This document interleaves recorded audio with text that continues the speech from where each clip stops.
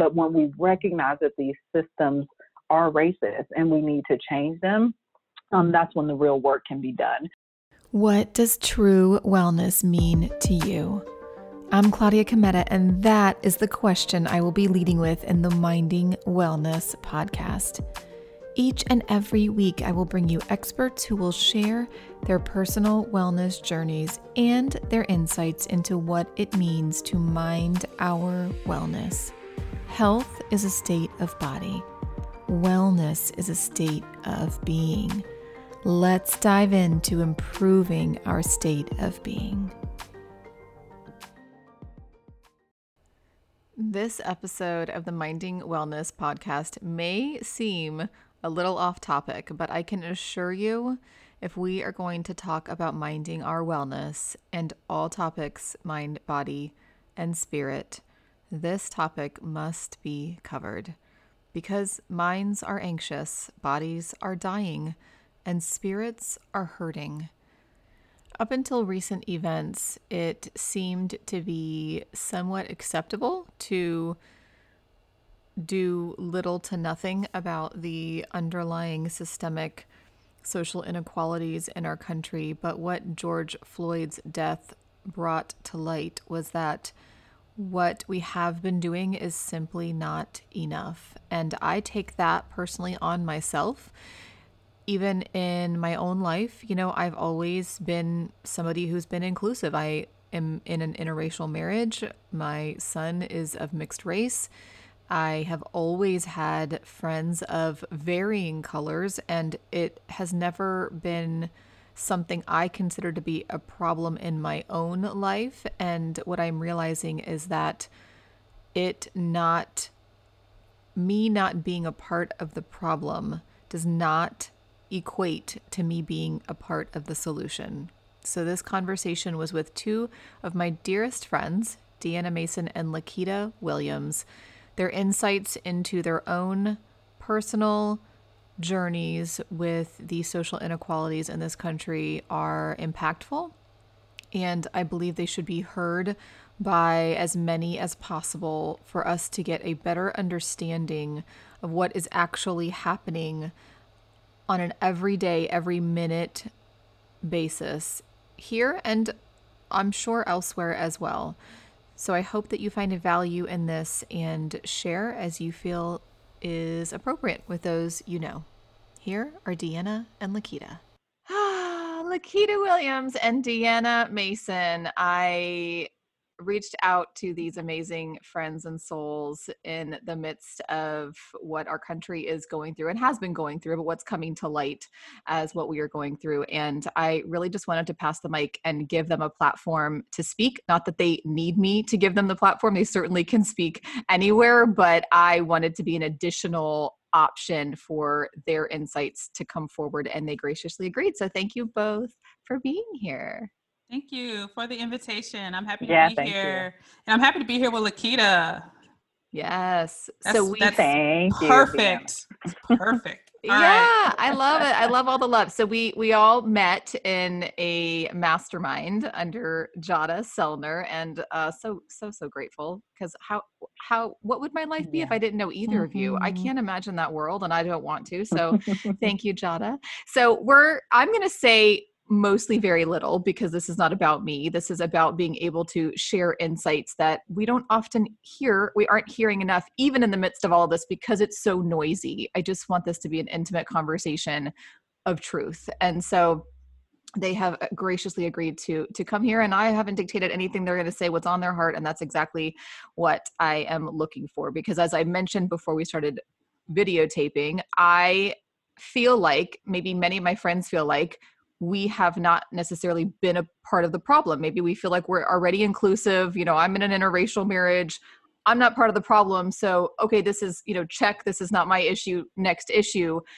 But that does not equate to me not now needing to be a part of the solution. Me not being a part of the problem is not me being part of the solution.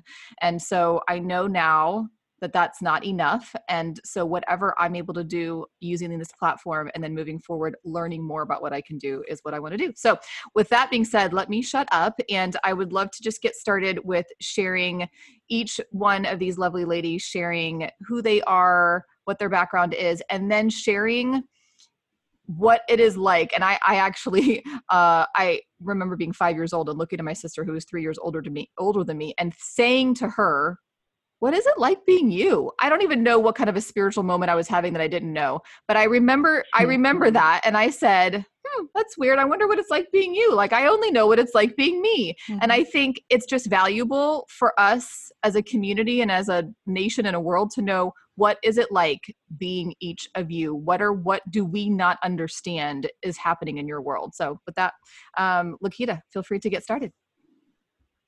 Yeah, sure. So thank you so much for having me, Claudia. And Deanna, of course, I'm thrilled to be here with you. So I'm Lakita Williams. I'm the founder of Co-Create Work. Co-Create Work is a business where we partner with small and growing businesses to build their culture with intention. We actually talk about inclusivity in work a lot. And what's, I kind of got started on this journey all the way back after my very first corporate role working. I became a mother of a preemie. Our youngest was actually born premature, and just seeing the challenges and imbalance that happens at work and how much work can have an impact. And I think a lot of times when I talk about systems, so one system we'll talk about is like the medical system, for instance, and I know, Claudia, you talk about that a lot in your work. And, just the fact that our daughter was born prematurely, right? And that this impacts Black women at a significantly higher degree for prematurity and for mortality for Black women when they're pregnant, right? So when we talk about things like racism, when we talk about systematic injustice, it goes the whole gamut. So we talk about it from, pregnancy, healthcare for Black women, and then it comes to work for Black women, right? So at that time, managing the situation where our daughter was born prematurely, trying to be in good health, and also managing being a Black woman in a corporate role, right? And what that means. And so when a lot of times when we unpack and talk about, the work that needs to be done around being anti-racist, we have to look at all of these systems that interact together. And that's a lot of what our family has been talking about lately. So I say that to say that got me on the journey to thinking about how work, right, and businesses come together as a system and have negative impact, right, on employees and what we could do there. So after doing that and starting my first corporate role, I went and became a social worker. So I have a master's degree in social work, and the focus there is really about business and like how do we bring justice into businesses. Went and worked for a tech company. I won't name, y'all can probably look it up on LinkedIn, but again, continue to see those challenges and opportunities around, frankly, like in all of our workplaces. I will just say this bluntly. Almost all of our workplaces are racist, right? Because they're built on systems of racism. They're built on systems of injustice. So your performance review process, right, is probably racist. Your hiring process is probably racist, and there's work that needs to happen there. And I think also as we start to talk about and use the word racism more, I was joking with my husband. I'm like, I haven't heard the word racism this many times in a 2-week period than I've heard my whole life, because people are very fearful of using that word. But when we recognize that these systems are racist and we need to change them, that's when the real work can be done. And so that's also this work and idea that we can build better workplaces is what led me to start Co-Create Work and be a consultancy that's focused on helping to build better business practices. Yeah, so I'll end there. I think I kind of got on a tangent, but that's just a little bit about me. It was a good tangent. Yes. Yeah. Deanna, feel free to introduce yourself. And then of course, I would love to know, even if it's sharing one individual story of what is it like to be a Black woman in America, raising a family? What things are you having to tell your children that white women like me are not having to tell our kid? You know, what is it that we don't understand beyond what we're seeing in the media? Like, what is happening in your micro world? We see a macro and we see the news, but what is happening in your individual lives that has been normal for you, that we don't have any beginnings of understandings of that, because we aren't having to do those things. So I would, if you're willing to share, if that's something that's on your heart. Sure. Just to briefly introduce myself. So yeah, I'm Deanna Mason. I am the founder of a company called Refreshed Moms, and my focus there is to help moms that are feeling called to more than motherhood, take purpose and take their passion and dream in their heart and monetize it in a way that helps them be financially fulfilled. And that's like the basis of my work. But when I first started my work, I had a woman, a person of color, reach out to me. She was a single mom, and she was having to make a decision about the school that she put her young children in, because the schools in the area were failing schools, and she didn't know how to give them another option. And so she knew that I homeschooled. I don't currently homeschool now, but at the time I homeschooled. And she knew that I had my own business. And she knew that I was a business coach. And she was like, is that an option for me? Could I start a business so that I could be home and homeschool my children? Because I don't want to send them to this school. Okay. And that honestly was like my first inkling of awareness of even my level of privilege as a Black woman in the African American community, because I lived in a 2-person home, 2-income home, and always had when I decided to be home with my kids, the first thing I did was monetize myself. I was like, well, shoot, I can bring out some clients and support these small businesses, and I can stay home with my kids while my husband goes to work. It was my go-to option. And I literally replaced my full-time income by monetizing my marketing skill, and came home. I also had the benefit of having family. I had a mother that was able to watch my kids and help me and support me so I could work, a few days a week without the kids. I just had so many options that even back then, I probably didn't even feel like they were a lot of options, but I had them. And this woman had zero. She had zero.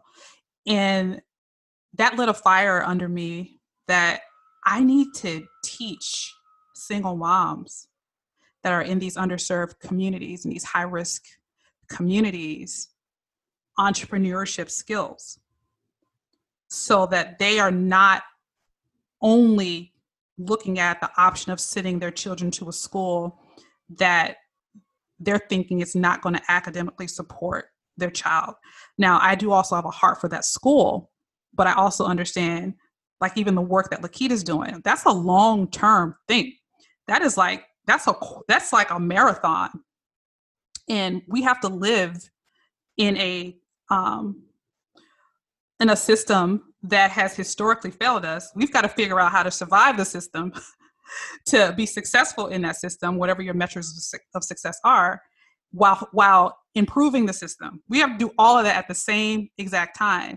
And so, not everybody says, well, I'm going to sacrifice my kids and send them to this school while I help the school. That's not always everybody's desire. Okay. Some people do that, but that's not always everybody's desire. And so that kind of opened my eyes on the need of just creating options for single moms, which led into creating options for middle school and high school children, because in the neighborhood I was living in, only 40% of them were graduating high school in the first place. And which means 60% of them were not walking across the stage, which means a certain percentage of those 60% were going to end up in the criminal justice system some kind of way. And just the desire of, if they just had a life skill that they could monetize, if they just knew how to take what they knew and create income, they wouldn't think that the only option was to get good enough grades to get into college. They wouldn't think that that was their only path. And, it just opened my eyes to the needs of my community in order to create more options for them. And I just never connected the dots before, that what I do and what I took for granted is not somebody else's reality. And I'm like, I really want to now take what I know and empower other mothers like me that love their children just as hard as I do, to give their children other options in order for their children to realize different levels of success. My son told me yesterday, which was just so funny. I don't know why he was researching this, but he was like, Mom, do you know that the average income of an entrepreneur is $75,000 annual, and the average income of someone, working for someone is $45,000? I was like, I did not know. I did not know that. So just helping the African-American community, people of color, have another financial and economic option has become like a driving force to my work, because we are disproportionately paid income-wise if you look at income stats. And I promise you, I'm not a scholar. I'm not an activist yet. I'm evolving into an activist, but I don't have a background in activism. I'm just a mom of Black kids that cares about her kids. That's all I am. And statistically speaking, people of color are not paid the same as white males. We're just not. We can go down the gamut with female and their income. We could just go down. But we're, generally speaking, Black people are not paid the same as white people for equal work. We're just not. And entrepreneurship is just an avenue to take that ceiling away, and allows us to be able to create wealth that's based on our terms. So it's just, to me, it's a tool, and it's a choice. As far as my experience, I got so many stories, but I did share this. You asked, what are we doing differently, or what are we saying differently to our children? I don't know if I can answer that. I can only answer what I tell my kids, and everybody else can decide, do you tell your kids the same thing? Because I don't know. I don't know what you're telling your kids, but I had a text from a friend this past weekend. This is a friend it's a close friend. This is a friend that I vacationed with. This is someone I've known for at least 2 decades, I believe, or close to 2 decades. And they texted me about how their husband has not been watching the news ever since the COVID-19 stuff hit. He's just kind of taken a step back. He's in the medical field. He just had, took a step back from the media, just to give himself a break, and has basically been in the house, for the past couple months, because of the pandemic. And they went out to the store together for the first time this past weekend. And when they went to the store, they saw signs. I don't know if they were yard signs or signs at the store. I don't know. But the sign said, "I can't breathe." Okay. And he thought that people were saying they couldn't breathe because they were wearing masks. And she thought that was funny. And I had to tell my lovely friend, that's not funny. It's not funny for a few reasons. But the one that's sticking out the most to me is that you have had the luxury of not having these conversations in your house to the point that your husband is not aware of what that "I can't breathe" phrase means. While I'm sitting in my house trying to explain to my kids why this man was lynched on video. That right there is an example of I don't have that luxury. I don't. You know, I've talked with parents not sure if they want their children to see the video, and I completely get that from a parent standpoint. I do not want my children to watch those videos. They were traumatic for me. I don't want them to have to process what I saw on the Ahmaud Arbery video and on the George Floyd video. I don't want them to ever have to watch that. I hate that I watched it. I'm glad that I watched it because they have been fuel to the fire to, you know, work that I want to do now. But my children know about it. They know these names. They know that these people are no longer living.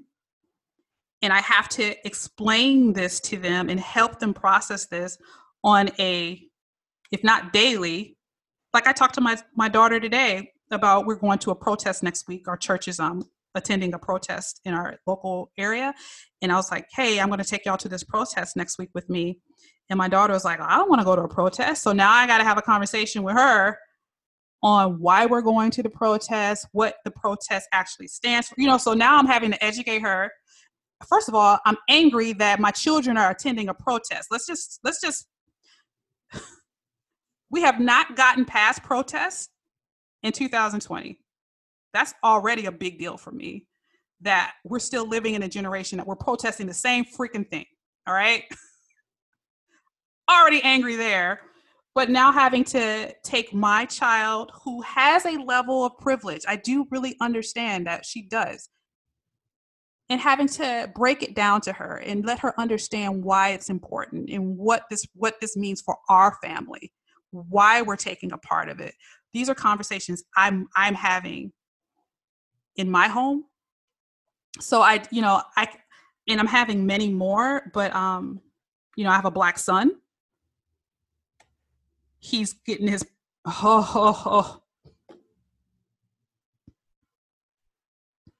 he's getting a driving permit this summer. And I'm scared for him.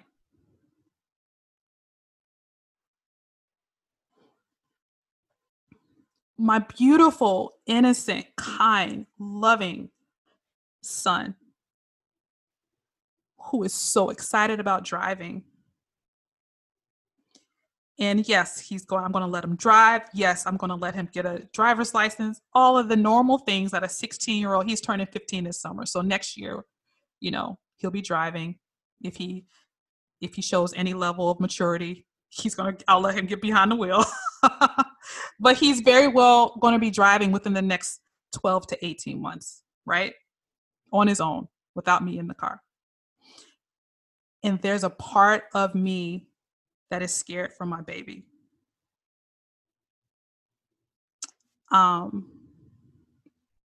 Because we can teach them all we can on how to respond if they're pulled over, when they're pulled over, whatever. But I'm not going to be there. I'm not going to know. I'm not going to be able to protect them.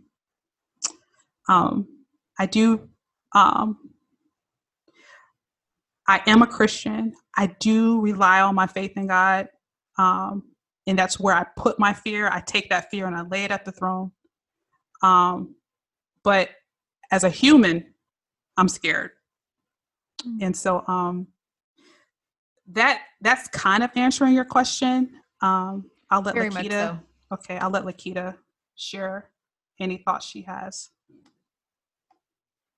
Yes, Lakita. A lot of things do stand out there, Deanna. I'm going to let Lakita speak, but so it's powerful because one thing I did hear you say that I want my listeners to hear is that you acknowledged your level of privilege and your kids' level of privilege. And my community, the white community, often is not willing to do just that. So I so many things to highlight there, but I wanted to say that. Go ahead, Lakita. No, thank you for that, Claudia and Deanna. Thank you for sharing and just sending so much love to you.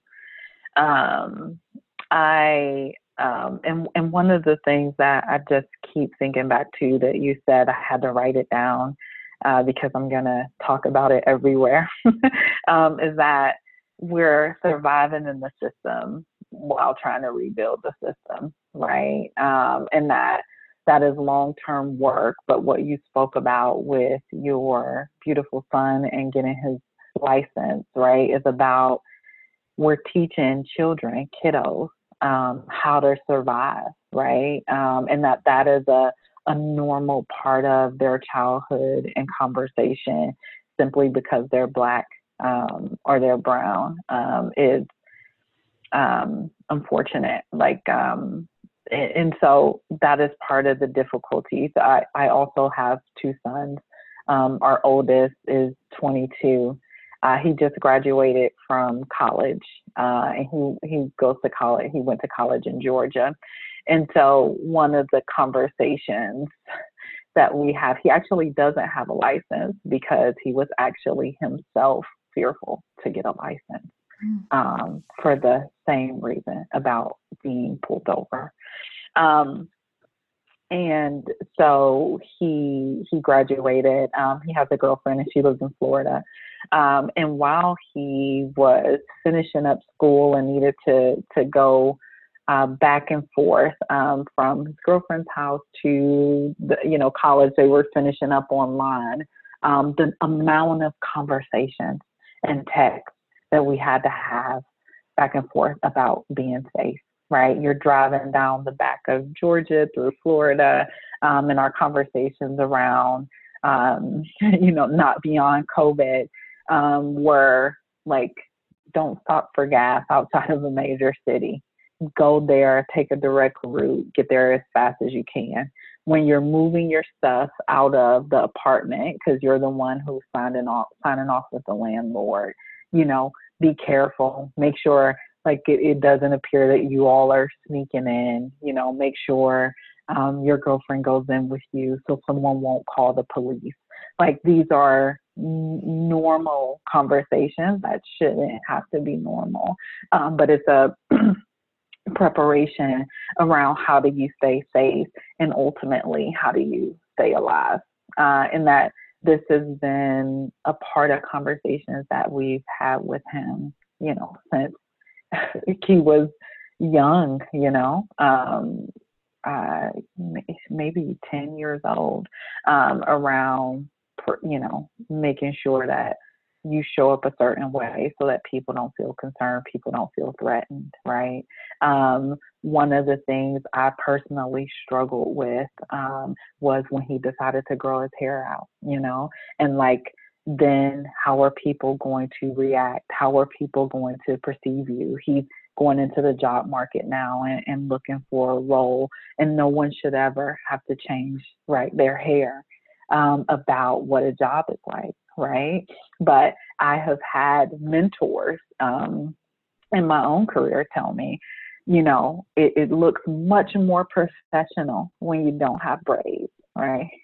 Or if my hair is straight, you look so professional, and what we think that professional should mean. So when we talk about, right, the systems, at this point, we're talking about survival. We're talking about things like job and livelihood. We haven't even gotten to the point of the bias and racism that happens when we go to have a doctor's appointment, right? When we're not listened to, or our pain is considered, that, you don't really have a lot of pain, right? Or I had a doctor outside of an ER one time, I was having some chest pain, and I heard him through the door say, kind of mocking the words that I said, and describing exactly what I said. And they sent me home, said everything was fine.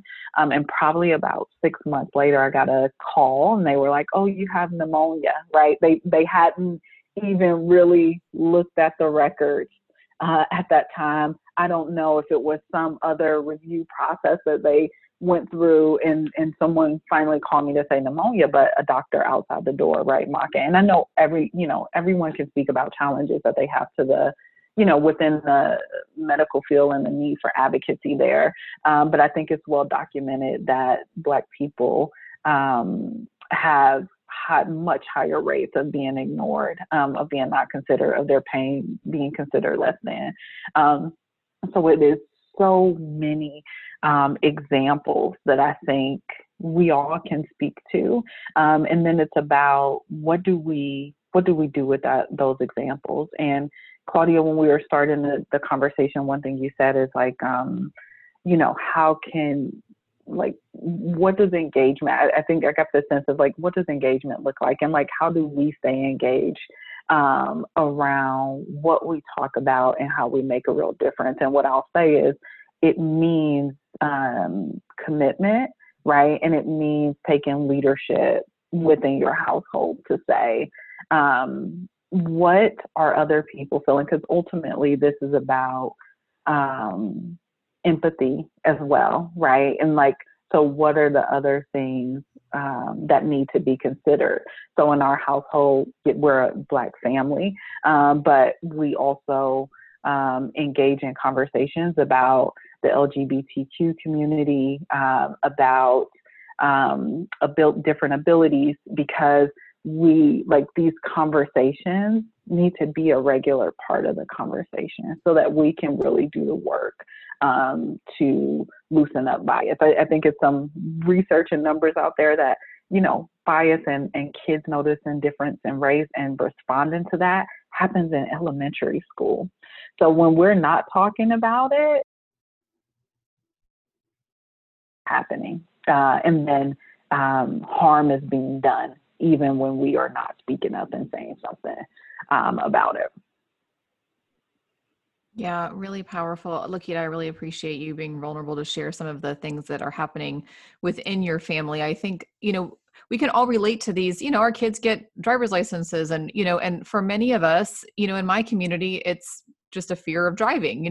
We don't have to think about, well, what are you going to keep your hands on 10 and 2 if the cop pulls you over? Like, we aren't having those conversations because it doesn't even come to mind. And so just hearing what that looks like in your own life and your son deciding not to move forward with getting even the choice of getting a license is not even worth. I mean, that's powerful. And you started to talk a little bit about, I recently listened to a podcast on Ram Dass, and he spoke about right effort. And so that term, we talk about like, how do we move forward and what does right effort look like? It's somewhere in between not doing anything and the other extreme of not even knowing what we're doing something in a very disorganized, hurtful, whatever way. And where is this right effort in the middle where what we are doing is helpful, but also genuine to us and, empathetic to the cause. And so what is this right effort and how do we find it? I know for you, Deanna, you have decided to move forward with developing a nonprofit called Needle Movers. Maybe you can talk a little bit about that and sort of this concept of right effort and how people decide what that looks like for them. Yeah, so Needle Movers, even the name of it just came from a phrase I had been using over and over again, moving the needle forward, pushing the needle forward in creating social equity. And I know from the people that are in my community that are white, social media, friends, whatever. The biggest problem I hear is we don't know what to do. We've gotten to the point that we realize something needs to be done, but whenever we try to do something, they're getting pushback from the Black community, or they're messing it up, or they're offending people, or they're not saying the right things, which quite frankly, I think just suck it up as part of your education. Just keep moving forward, because you're going to, I'm going to say things that offend the Black community. You're not going to get it right. It's not about trying to do the exact right thing, be brave, mess it up, let somebody correct you and keep moving. But I also understand feeling like I don't know where to put effort. Because the problem is so ginormous, so deep and wide. There's multiple places to plug in, multiple places to make a difference. And I was overwhelmed. I know I'm living in a world that I want to see different, but I didn't even know, well, where, I can donate to this organization here, I can donate there, but I knew I wanted to actually leave a thumbprint, a fingerprint on making a difference. And I didn't know, where can I actually put intentional, organized intention, effort, and focus there, and just say, these are the areas I'm going to focus on. I know there's other things to focus on, but I'm going to choose these areas, and I'm going to try to create metrics, or, let other people tell me what the metrics are. I'm so green in this, I don't know. And say, okay, let's move the metric of, let's just say, increasing the graduation rate in the African-American community. Let's move the effort. Let's increase or close the gap between the income and pay, whatever those things are. I don't know, but let's come up with some metrics, and let's say, let's move the needle in these areas. And if it takes us 40 years to see a difference, oh, God forbid it takes 40 years to see a difference, but we're going to focus on moving something forward. Okay. The 3 areas that are on my heart personally are around education, around personal economics, and around closing that community gap between white and Black. Those are my areas. And so if I can give people mobility options in those areas, then they can say, hopefully what is going to happen is, I feel like I'm contributing to closing the education gap. I feel like I'm contributing to people of color getting paid for equal work. That's what I'm hoping. We'll see what God does. But I forgot your question. Remind me of your question. Yeah. So no, you've been talking about it, the concept of right effort. And for people who, I feel like you have already, and this is probably just because of a lot of surrendering and allowing God to move through you, and talk through you. But what, for people who are listening and, whether, it doesn't matter the color of their skin, they might be white, they might be Black, they might be in between, but they don't know what to do. Maybe they, are just now starting to say, oh, I didn't realize that. Now I get it. But where do I even begin with this? Like, I didn't even realize this. And now what do I even do? Where do I begin? So, I think right effort looks different. And I think a whole bunch of things are right effort. I think we need a good amount of people working in the criminal justice system. We need a good amount of people working on police reform. We need a lot of people. Good a lot. You like my word? We need a lot of people working on sex trafficking, because people of color are a very big percentage, at least where I live, a very big percentage of who's getting into these sex trafficking situations. There's so many areas that are systematically impacted by racism that we have to unravel, and we need people on all faces of it doing the work. So one of the best things I can recommend for people is there a particular area that absolutely fires you up? Is there a particular area that, this is resonating with me? I really can get behind impacting sex trafficking and eliminating that. Then just do that. If you can really, just pick an area and then, type it in Google, organizations, social justice platforms, whatever you got to do, just like you Google search anything else you're trying to find. Google search different organizations, read about them, understand what they're about, and plug in. I mean, it just really doesn't have to be any more difficult than that. You don't have to agree with 100% of their platform. You don't. You're probably not going to find an organization that you read their belief system and you'll be like, I don't get with everything they're doing. Are they moving in the direction we're trying to get to? As long as we all have our foot on the pedal and we are moving the thing forward, they are an ally. They are a freaking ally, you know, and I don't care if, you know, in my circles, in my Christian circles, they want to know who are the faith-based organizations. You know what? Are they making a difference? Are they changing the lives and the experience of people? Are our ultimate goals aligned? For me, that's a collaboration. That is an ally. And just but I do understand finding organizations that resonate with your belief system. I do get that. So just do the work, and it's not going to be good enough for you to say, I can't find an organization. You know, just, I don't care if you throwing darts at the wall and just say, I'll just, wherever the dart falls, that's where I'm going to support. Just decide I'm going to get in movement, and I'm going to find, and you don't have to be like me and start a organization. That's extreme. That's extreme. I get it. Not everybody's going to say, I'm going to start a nonprofit. That's just something I believe I need to do. Okay. But there's enough people already doing the work. Just partner with them in some way. And then teach your children how to do the same thing. Because one day you're not going to be able to do this. You got to teach your children how to keep this moving. Get your children involved. That's kind of what I say. It's like you don't have to have all the answers.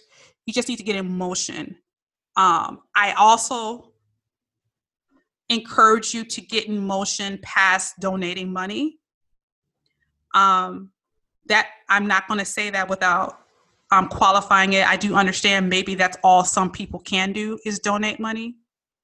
That's welcome as well. But if you have the physical capacity to actually put legs to whatever an organization is doing, find one that you can dig in with and help get the work done. I don't believe that we are in a situation where we can just say, I donate to this organization. I think we all have to comb through our lives and see where can we actually say, I'm going to do some focused work and intentional work in this area. And don't worry, we're going to be inundated with different ways to plug in. You know, we're going to be inundated with organizations doing similar work or very, very valuable work. We're not going to, you know, I have on my phone so many web pages open in my Safari of places that I'm like, well, I need to donate there. Well, I need to donate there. And it's like, I feel immobilized because I'm like, am I about to donate to all 20 of these places? You know, because it's like everybody's work is valuable. And so it's like, I got to figure out, okay, where are my dollars going to focus? Where can I actually, you know, who is aligned with the work that I'm trying to do? You know, that's kind of how I do it. But I don't think we can just throw money at it. I think we actually have to be mobile as well. Those are some of my thoughts. I'm interested to hear what Lakita has to say. Yeah, no, really helpful. And I think it's important that you pointed out too, that this is also modeling for our children being leaders in this space and not, you know, and I loved the recent video and I shared it, you know, on my Facebook page, the video that you did that said, you know, us just teaching our kids and speaking words only is not enough. And we have to realize that. And I think a lot of us have thought that, okay, well, we're check mark, that's a check mark, we're good. And, but really modeling this leadership and this movement is what's going to start to make that difference. So yeah, Lakita, I would love to know your response thoughts on what Deanna just mentioned. Yeah, Deanna, that was beautiful. Absolutely. So my thought is across three things. But it does center on the word you mentioned, Deanna, and where you followed up, Claudia. So I want to encourage everyone to approach this from a leadership, right? Whether you're a leader in some space, so show up as a leader. And so there's three ways. Deanna spoke about investment. She actually spoke about all of them, but I'm just going to re-emphasize those. Investment, so donation, making, sharing resources, education, because in order to show up in a way, whether that's leading your family or leading within your organization to help make changes, you have to educate yourself. You don't have to wait to be educated, right? Because this is a process, and it takes time, and it takes commitment, and investment in time. So investment, education, and finally, as Deanna said, action, right? At some point, we have to get involved, and there are so many different ways. Think about, a lot of people listening, you may be an entrepreneur. So take action from that space. You might be on a school board, which you talk about like inequity, and like opportunities to impact racism. School boards is one of the main areas that some of this behavior starts to show up, and it has significant impact on kids. If you are in HR, if you're in a leadership position in your organization, if it's your church, just where can you show up as a leader and hit all three of these? So investment, education, and action. You, in doing those things, then you can start to make a difference. And of course, all three of those have to happen internally in your home. But I hear and I accept the message that people are saying, like, tell your friends, talk to your family, yes, and, right? This isn't that's the only thing you need to do. You need to, become more involved beyond that. So that would be my recommendation. And then what I'm doing is continuing to partner with companies around making the changes, like the necessary structural changes that need to be made to become an anti-racist organization, and also to lift up diversity, equity, and inclusion, because it's not either or, it's both and, that we need to do both.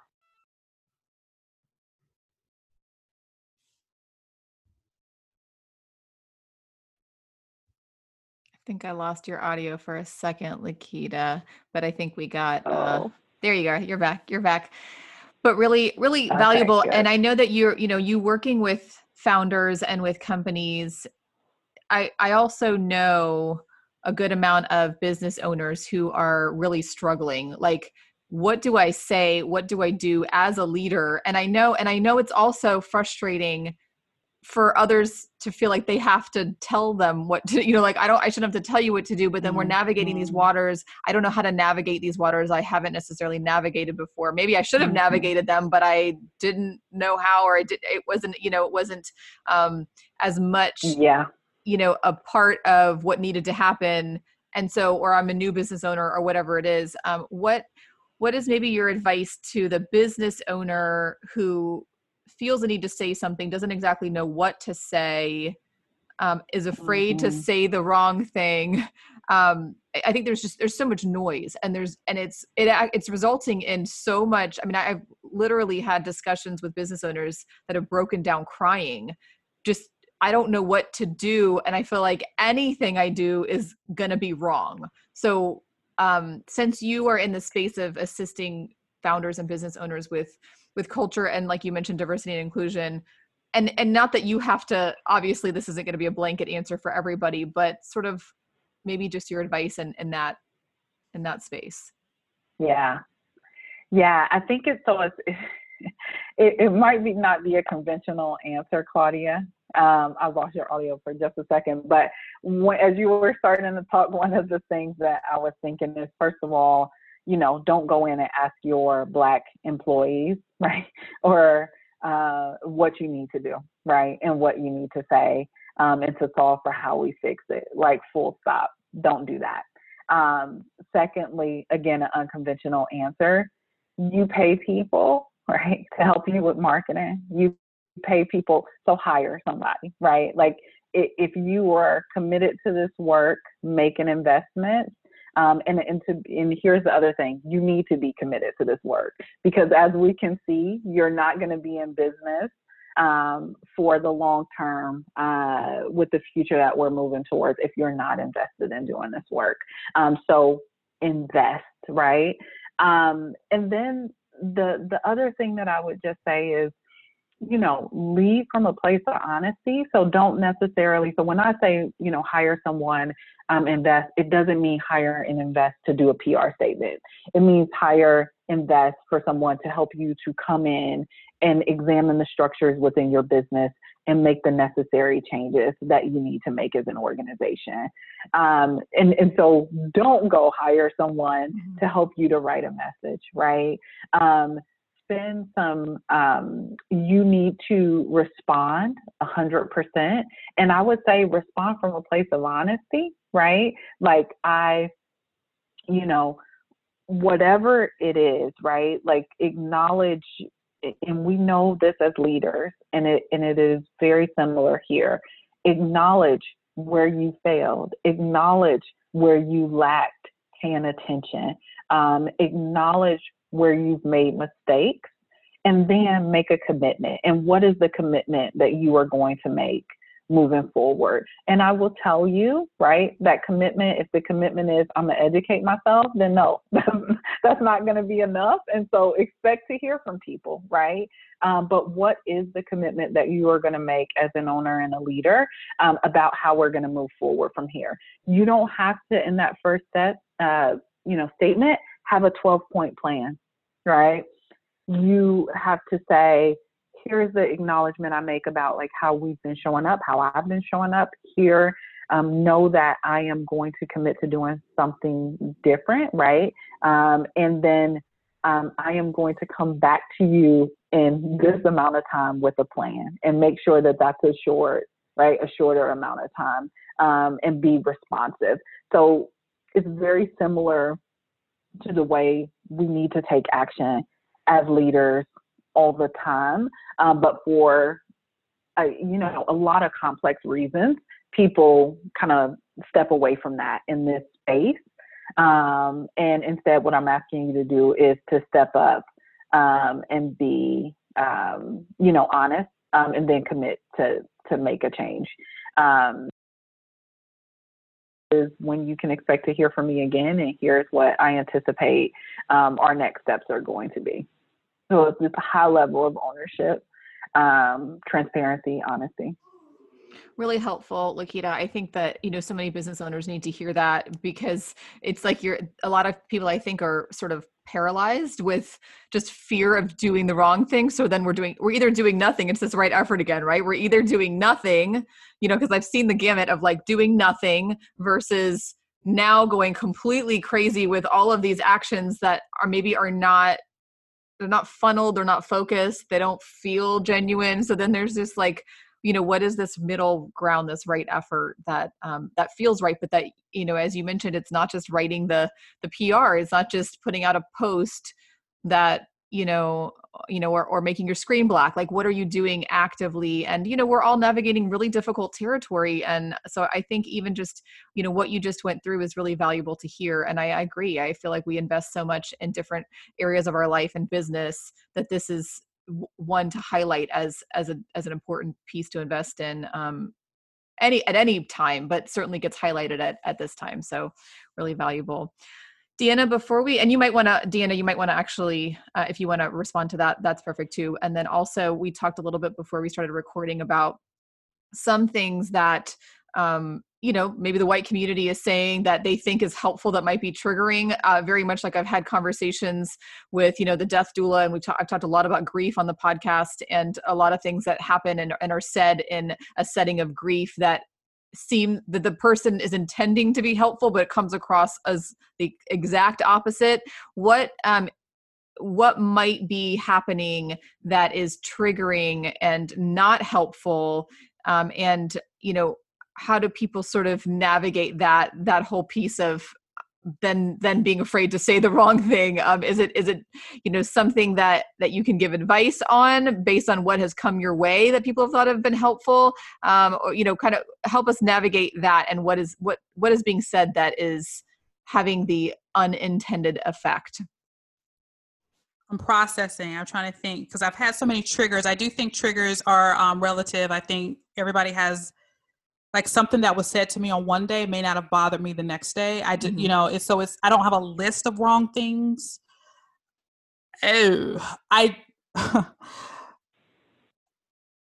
here's one of the things that I was tired of was just people saying, I'm so sorry. And they were showing their empathy. I'm going to pray for you. I'm going to pray for your family. Even though I think this is part of the process of awakening that I don't think we can bypass, but it's still quite frustrating on my end. In my community, it's like, we're going to pray for you. And the evangelical church has been very dormant in mobility around anti-racism. I mean, just almost non-existent. We may get a shout out after some major thing that happens in our culture, and then it's back to everything else, And so I was absolutely frustrated with, I'm going to pray for you. I'm going to pray for you and your son. I know you pray for your son differently than I pray for my son. I was like, I don't want to hear that no more. And for my friends, it was like, you're telling me things that to me are like ground zero. It's like, if I'm your friend, then I'm thinking you're going to pray for me regardless. If I'm your friend, these are just things that happen in a relationship, right? You ain't doing nothing special for me when you're praying for me around my Blackness. That's not special. If you're feeling something, can you join the fight? Can you get in this with me? Can you put some action behind making this different for me and my son? That's kind of where I was after Aubrey. I was like, I don't want to hear it no more. I don't want to hear you going to pray for me. How about I'm going to pray for you, that you get up off your tail and do something, And so I went live on Facebook and just was like, I'm so tired of that. I'm so tired of it. And I actually gave them words to say, which is where the name of the nonprofit came from, me telling them, if you're going to reach out to me, this is what I want to hear. Deanna, I am committed to moving this needle forward. That's what I said. Say that to me, because that indicates action. That indicates mobility. Deanna, this was horrible. I'm letting you know I am committed to moving this needle forward. And it became a hashtag. It became people tagging me, sharing my content, sharing my videos. And that's all they will say. I am committed to moving this needle forward. And that, to me, ministered to my soul way more than I'm going to pray for you, because they were taking ownership of this problem. This is not a Black problem. It's an American problem that was brought on by white people, okay? You just would not expect for a victim of sex abuse to educate her abuser on how to treat her. You wouldn't expect that, but that's what the white community is expecting of us. Teach us how to treat you. My sister told me just yesterday, she works for a company. She's one of the few Black people there. They were having a staff meeting. Hey, would you like to talk to us about BLM? No. Mm-hmm. I mean, single the one Black person that's in the room. Can you talk to us about BLM? Black Lives Matter is what I'm talking about, BLM. And she's like, no, I don't want to do that. And now she's becoming the go-to person of their education. I had somebody in my DMs just last week. I don't know if they were organizing the protest, just being a part of the protest, but they were like, hey, it's not even somebody I even know. It's not somebody I consider a friend. It's somebody that follows me on Facebook.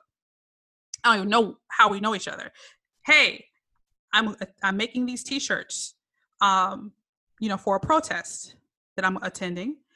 And she was printing out slogans on her Cricut at home.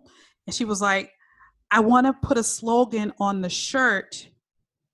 She said, can you give me a slogan? I want to put a slogan on the shirt that's not offensive to the Black community, but I really want it to be powerful. And I'm like, no, I can't do that for you. And I know I offended her, because I told her, no. I said, I redirected her back. What is resonating with you? Is God telling you to put something?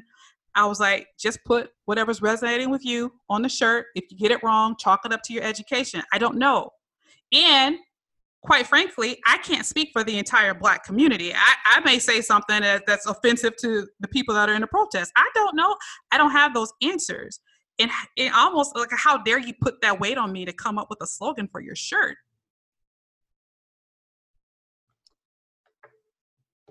And the unpaid labor. Oof, oh, let's not. I can't even go there. Oh, you can go. I'm gonna let Lakita go there. Yeah, Lakita go there.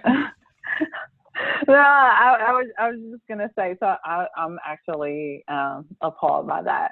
But the unpaid labor, right, is what this comes to. Is that can you educate us, right, as an employer? But there's no additional, right, pay for that, right? So you're asking me to do something that requires extra work, extra contribution from me, that requires me actually to talk through trauma in a public place. And that's not okay. It's also not okay. I know we are all on a journey, but we also have to be mindful, right?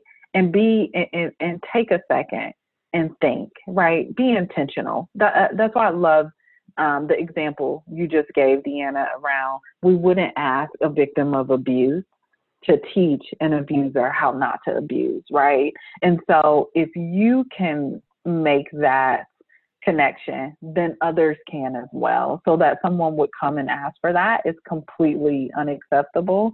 And you're asking me to do something, again, that's unpaid, right? Like, that's unpaid labor to contribute to whatever success it is that you're trying to have. And it's a long history, right, of Black folks contributing that people then go and make money off of, from Black culture to Black intellect, and those avenues not being open to Black people. So, yeah, I just had to speak on that. Claudia, can you remind me, because I feel like I had something I wanted to say. What was your question? To Deanna. Yeah. So what has been said, done, what has come your way that maybe came along with good intention, but has been received in the unintended negative way? Yeah. Okay. And so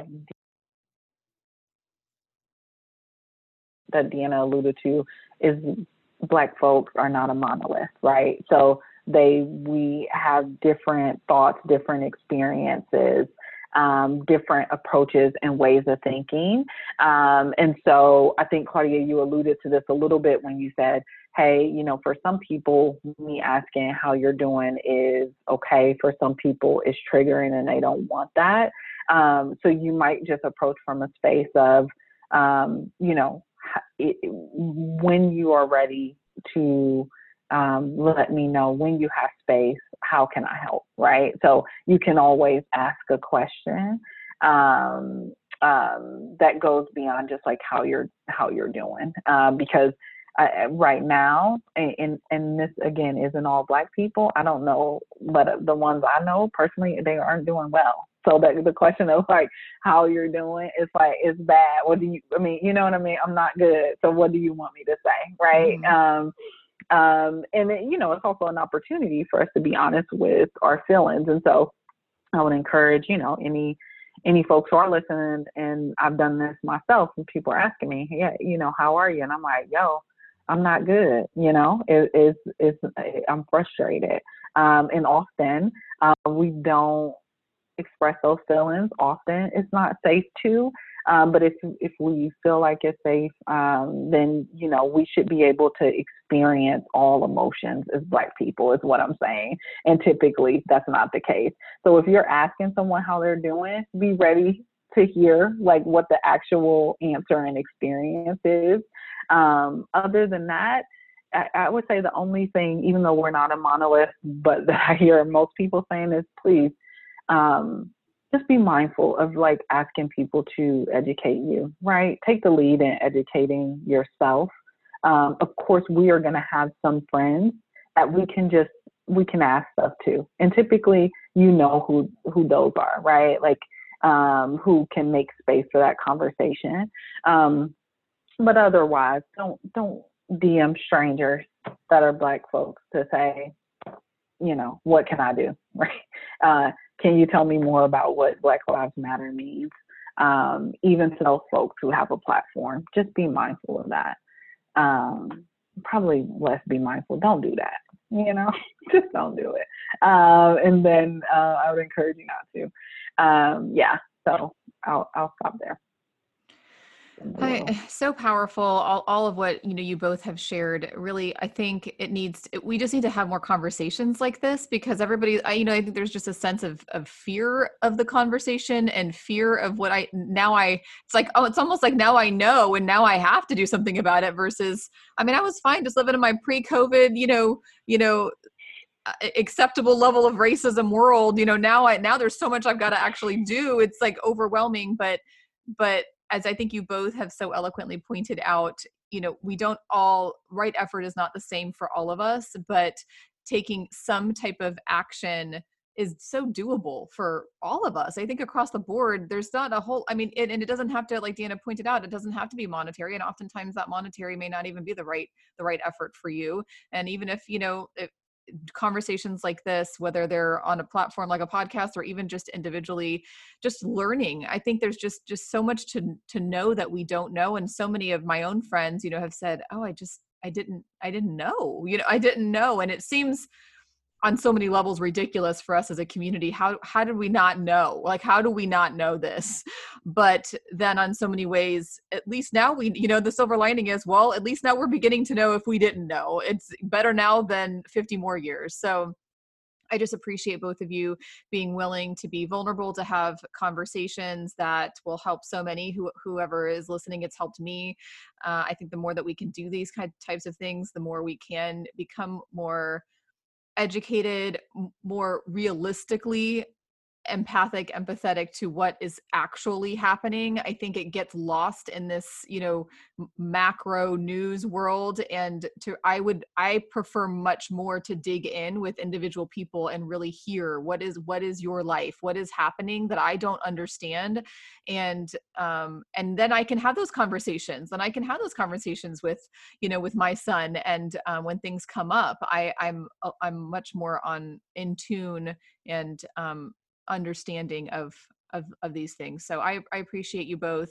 Like I said, I don't know where I don't even know what a world without either of you would be like. If Donna didn't bring us together, how could I not know you two? Just so grateful that God saw it fit that our paths crossed. And I appreciate all the work you're individually doing in, your communities and on a much larger scale. So thank you so much. Love you both. Thank you, Claudia. Yeah, thank you for having me. Thank you, Claudia. A huge thank you to Deanna and Lakita for their vulnerability, their graciousness in giving us their time, their insights. I think the more of these conversations we can have, the better we are as a human race. I'll see you all here again next time.